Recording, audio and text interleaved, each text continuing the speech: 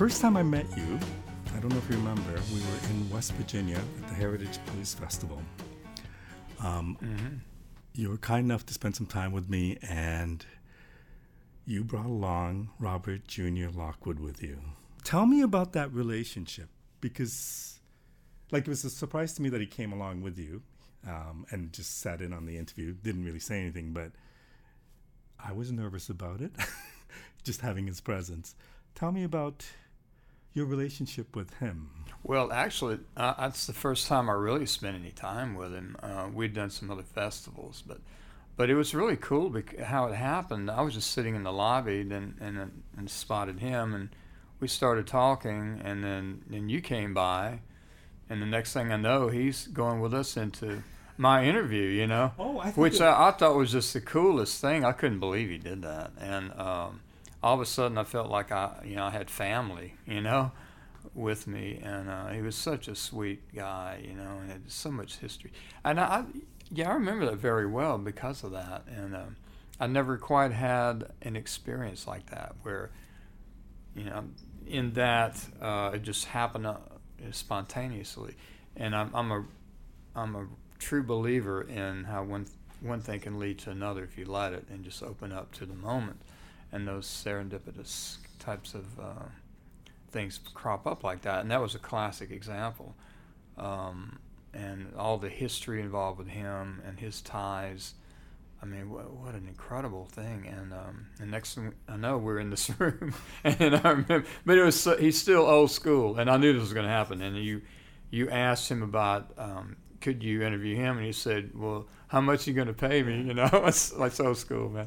They don't give anything away. That was the one regret. I just, as a thing that I just don't do that because I think it's unfair to the people I don't pay. But that's the one time where I wish I would have paid him money because the one that got away. Yeah, I know. And I wouldn't have told anybody. I mean, it's our secret. But it was. I mean, like you said, what history and what he did for the blues is phenomenal. I want to keep with that theme, and I know that you had a relationship with B.B. King. Tell me about that. Tell me about, I guess, B.B. King and others that in the blues because I don't automatically think of Sonny Landreth as a blues player. I know that blues is a big part of what you do, but it's not like I just think of you only as a blues guitarist. I think of you as so much more. Well, you have a close connection to the blues. And absolutely, that's at the core of it for me, and in particular with BB, because it seems like my whole life was revolving around him in these concentric circles. And I met him when I was 16 years old, and he played in a local club. This was back in '68, I think it was. And he played in this little place called Leo's Rendezvous in New Iberia, Louisiana, which is about 20 minutes from Lafayette. And I went there with a friend of mine, and it wasn't a whole lot of people. It's a little tiny dive, And but he played like he was playing for thousands. And that's the first time I ever heard him live. And I had the records at that point, but I was not prepared for that. I mean, it was just incredible, and the sound of that, and also his performance, everything about it we know and love. But anyway, he took a break, which was unusual for those cats, and so I went up to the bar boldly. I found a moment of courage, and he just was really gracious, and he was like that from the moment on through the rest of all these years, and. There were all these different stories. I opened up for him with a band in New Orleans in the 70s, and Lucille got temporarily stolen. It was the prototype for Gibson for his guitar. So he invited me back, and they asked to borrow my guitar for his guitar player, and then he borrowed his guitar player's axe because it was similar to his. Right. But he had the blues, man. He was back there with these three gals, and he had a cocktail, and he was drinking, and he was bummed out. He was really bummed out. And but by the time the end of his set, before the end of the set, the cops and the state troopers and all that come in there. They got Lucille back from this crazy guy on acid who stole it, and brought the guitar right during the set. And I mean, it was an amazing moment. Special. Yeah, and it was his birthday that week. So there are all these stories like that over the years, and we went. I was working with John Hyatt and the Goners, and we did one of BB's blues caravans that go on for months, literally. And it was us, Tommy Castro, Buddy Guy, and B and his band, and we did that. Trying to keep up with him was a real challenge. And that took us up into 9/11. Actually, we were in New York City when all that happened, and so and it culminating with Eric Clapton's Crossroads events. He was at all of those, and that was my last moment on stage with him. That's quite a history, though. It is, and you think from 16 and having this kid with his records going out. Yeah, and I never really, he probably never remembered my name. Sometimes he would. I mean, he met so many people, but I was never one like Stevie and Jimmy and all those other cats who were around him a lot. And I was always like, you'd see me, then it'd be years, and I come back around, like a comet coming back around or something. And but he had such a profound effect on me. He really set the bar of excellence and what could be and what's possible. And in my mind, he just took it with him. That conversation between he and his guitar Lucille, and that call and response, nobody did it like him. And that's something that we were all very fortunate to experience. And there's so much material. There's a wealth of material you can dig up. So that's a blessing in itself. I consider you to be one of the greatest slide players. As a slide player, what do you get out of listening to B.B. King? Like, what would have been an influence, or how has he impacted your music and the way you play? Tone and phrasing, and he had his cousin Buka White, and B loved the sound of the slide guitar vibrato, and he couldn't play slide, is the way he put it. But so he did what he said was his best to imitate the vibrato, which he came up with this incredible trim. I mean, just like a hummingbird, it was so fast. Nobody could do that but him, and that was all part of the vocal quality of achieving a vocal quality with your instrument that all the blues cats and my jazz heroes too, they all aspired to do that, and he, like no one else, accomplished that. And it's such a unique sound, and he really got into his trademark thing, and his critics were pretty hard on him for that. But what I heard him I heard him more than anyone, by far, way more gigs. I used to follow him around as much as I could in the South and listen to him, and I did all those shows. And I would go out and hear him every night. And what was really interesting, it was more about a variation on the theme with him, a level of creativity. He kind of had the same thing he did, but then he would change it up in subtle ways that would just go, wow, how did he do that? And it was like opening a book, and there's all this detailed, rich information if you pay attention to what's going on in between the lines. And I love that about him. And so I just tried to get as close to him as I could and hope some of that cosmic dust rubbed off on me, and interpret it through slide guitar, which is kind of interesting if you think about it. I mean, he was influenced by slide early on and took his thing and created it. And then for me, it hopefully gleaned some of that and try to interpret it my own way. So if I'm not mistaken, you first got into playing guitar because of Scotty Moore. Right. How did the slide become your thing? Like, when did the slide, when did you want to become a slide player? I know blues had something to do with it, but was there a moment where you thought, this is something I need to pursue? It did. Not in the beginning, because I didn't even know what it was. I'd read about it and realized I was listening to some of these recordings, the old Delta Blues recordings. And that's how I got into it. But once I began to focus on it and actually try to do it, I mean, I could. No one could have said, "Hey, you're going to be pretty good at this one day." I mean, it was awful. I mean, it was absolutely dreadful for me and my family and our pets, anyone who got near it. That would have been a shocker if I could have foreseen that to come. But it just I couldn't shake it. I kept coming back to it, and at one point I realized I did have an affinity for it.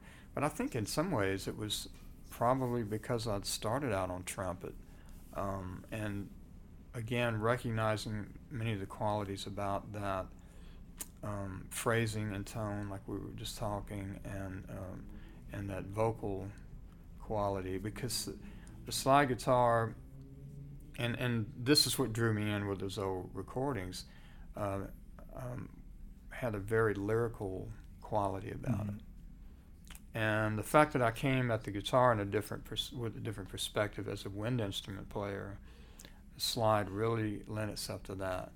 As a wind instrument player, you have to take a breath and complete a phrase, and in particular with improvisation or anything to script it out. And so I took part of that with me. And I don't know, at one point though, later on I began to realize I was getting along with it, and when the discoveries began to happen, and I would find new ideas, new techniques, that was really exciting, and that's when I knew I was really on my path. It would be obvious to think that Elmore James would have been an influence. Can I ask you who the other ones would have been? Well, some of the early guys, there was a cat in Mississippi. You know, this would have been probably early 70, like 70 probably. Son Thomas, he was in the Jackson area, and I heard some things of his on local news and whatnot. But the sound of that vibrato really caught my ear. He had, you know, the Delta cats, in particular the finger style, with Robert Johnson having such a powerful voice, but also the guitar, and again that's that tradition of call and response. He was a big one for me. And the Electric Cats. And I saw Duane Allman. He played in Lafayette in 1970. So when you saw Duane Allman, was he as great as what one would imagine him to be? Absolutely. In fact, I had more respect for him after the gig, because he came out and he played, he only played slide on like maybe 3 or 4 songs. And this would have been with the Allman Brothers? Yeah, right, okay. Exactly, yeah. So 1970, I forget what part of the year, but and I had the 2 albums at that point. And I've been hearing about him. Friends would go down to see him at the Warehouse, was the big venue in New Orleans, and everybody played there. They came through there, you name it. And I've been hearing about him through friends that would go and say, "You got to hear this band." And finally put out that first album, and I heard it, and I said, "Wow, that's really cool," but it didn't quite get me until the second listen. Those are the ones that really slay you, you know, oh, there's a whole lot more here than I realized. And yeah, that was a big one. He really influenced me to want to go home and just crank it up. I mean, I was already had my thing enough that I was developing and pretty solid with it. But I was still a bit polite, I think, in a way. And he kind of brought me back to that blues tradition and cranked up that Marshall, you know, and that made me want to do that. So, oh yeah, okay, I need to turn up. Did you ever play Statesboro Blues? Well, did he play it that night? Did you ever play? Yeah, I couldn't resist. But I also early on with Duane, I realized that for me to stay on my path and to develop my own sound, then I couldn't copy him. So it literally became a thing where I had to consciously try to not listen to, not let it seep in. Of course you can't. I mean, every now and then, you know, okay, that was doing. It'll come to me. But that's okay. I mean, you should honor your influences anyway. And that's a big part of what the last album that I made is about. So, but it's the trick is to not let it take over to the point that you're imitating. Right. But how did you know about creating your own sound? Because you obviously have your own sound. You have your own way of playing. And I don't know if many people play the slide guitar the way you do. And not being a musician, I can't articulate what that is. But something about fretting your fingers while on the other side of the slide. Yeah, with the slide. No. Well, the technical part of it, yeah. But I think to answer the bigger question, I only knew that I wanted to have my own sound. I had a keen sense of that even when I was young. I didn't know how. I just set about and just kept at it. And again, I think discovering things, you get excited, and that excitement sort of builds a bridge to the next thing you learn. And then it's, wow, well, there's that. And so you keep going and on. And I think it just, at one point I realized I was making a lot of headway. And I knew the things that I shouldn't do. And in some respects, it's what you don't do. And trying to use that as a sort of in comparison, and you have an understanding of that, and then you try to find your way in a different direction. And it's just instinct is a big part of it. Music has always occurred to me. Like I sit down on the guitar, I can't really explain it. It comes to me. Lyrics have been far more challenging. But I love lyrics. I love, that's huge. It's not the most important thing. But that's a much slower process for me. Whereas music, it's almost like I have to turn it off. And I think part of that was developing my own sound. I just kind of slowly and surely was building my way to that, and then had insights that. And was there a point where you thought, okay, I finally have my own sound, like you knew? Yeah, but you never, to presuppose there's a perfection is to close the door on creativity in itself, because there's no end to it. That's the one thing you have to accept early on, and it's really helpful. Because then you're not attaching limitations, and as long as you're open to that and open to how things can lead one to another, and how it's all connected in a way, and it's the surprises, the things you can't really expect or map out as much as you try to in a career playing music for a living. There are all these surprises that happen, and you have to jump on that and recognize it. And the same thing with making music. I think that's probably the singular biggest lesson that I hit on throughout all the years, and it's certainly served me well, and I know it has many others. I mean, I presume, we were talking about classical music a few minutes ago, but I presume that you probably had that intensity of learning when you were young to become as good as you were, and probably spent many, many hours playing. Yeah, absolutely. I mean, you have to woodshed, you have to do that. That's all part of the process. And actually, again, because of trumpet and playing in school band, I was exposed to classical and jazz. And so there's a regimen there that's demanded. I learned so much about dynamics.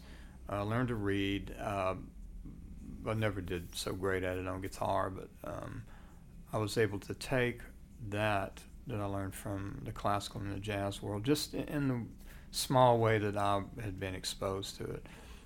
And there was a great jazz player in my hometown, Bobby Brooks, who was friends with Wes Montgomery. He turned me on to Wes Montgomery, and that blew my mind. So I had all these heroes, but it's all part of the process, and that regimen, that discipline did carry over into guitar for me. And does that still exist? I mean, do you still work on getting better? Oh, yeah, there's no end to it.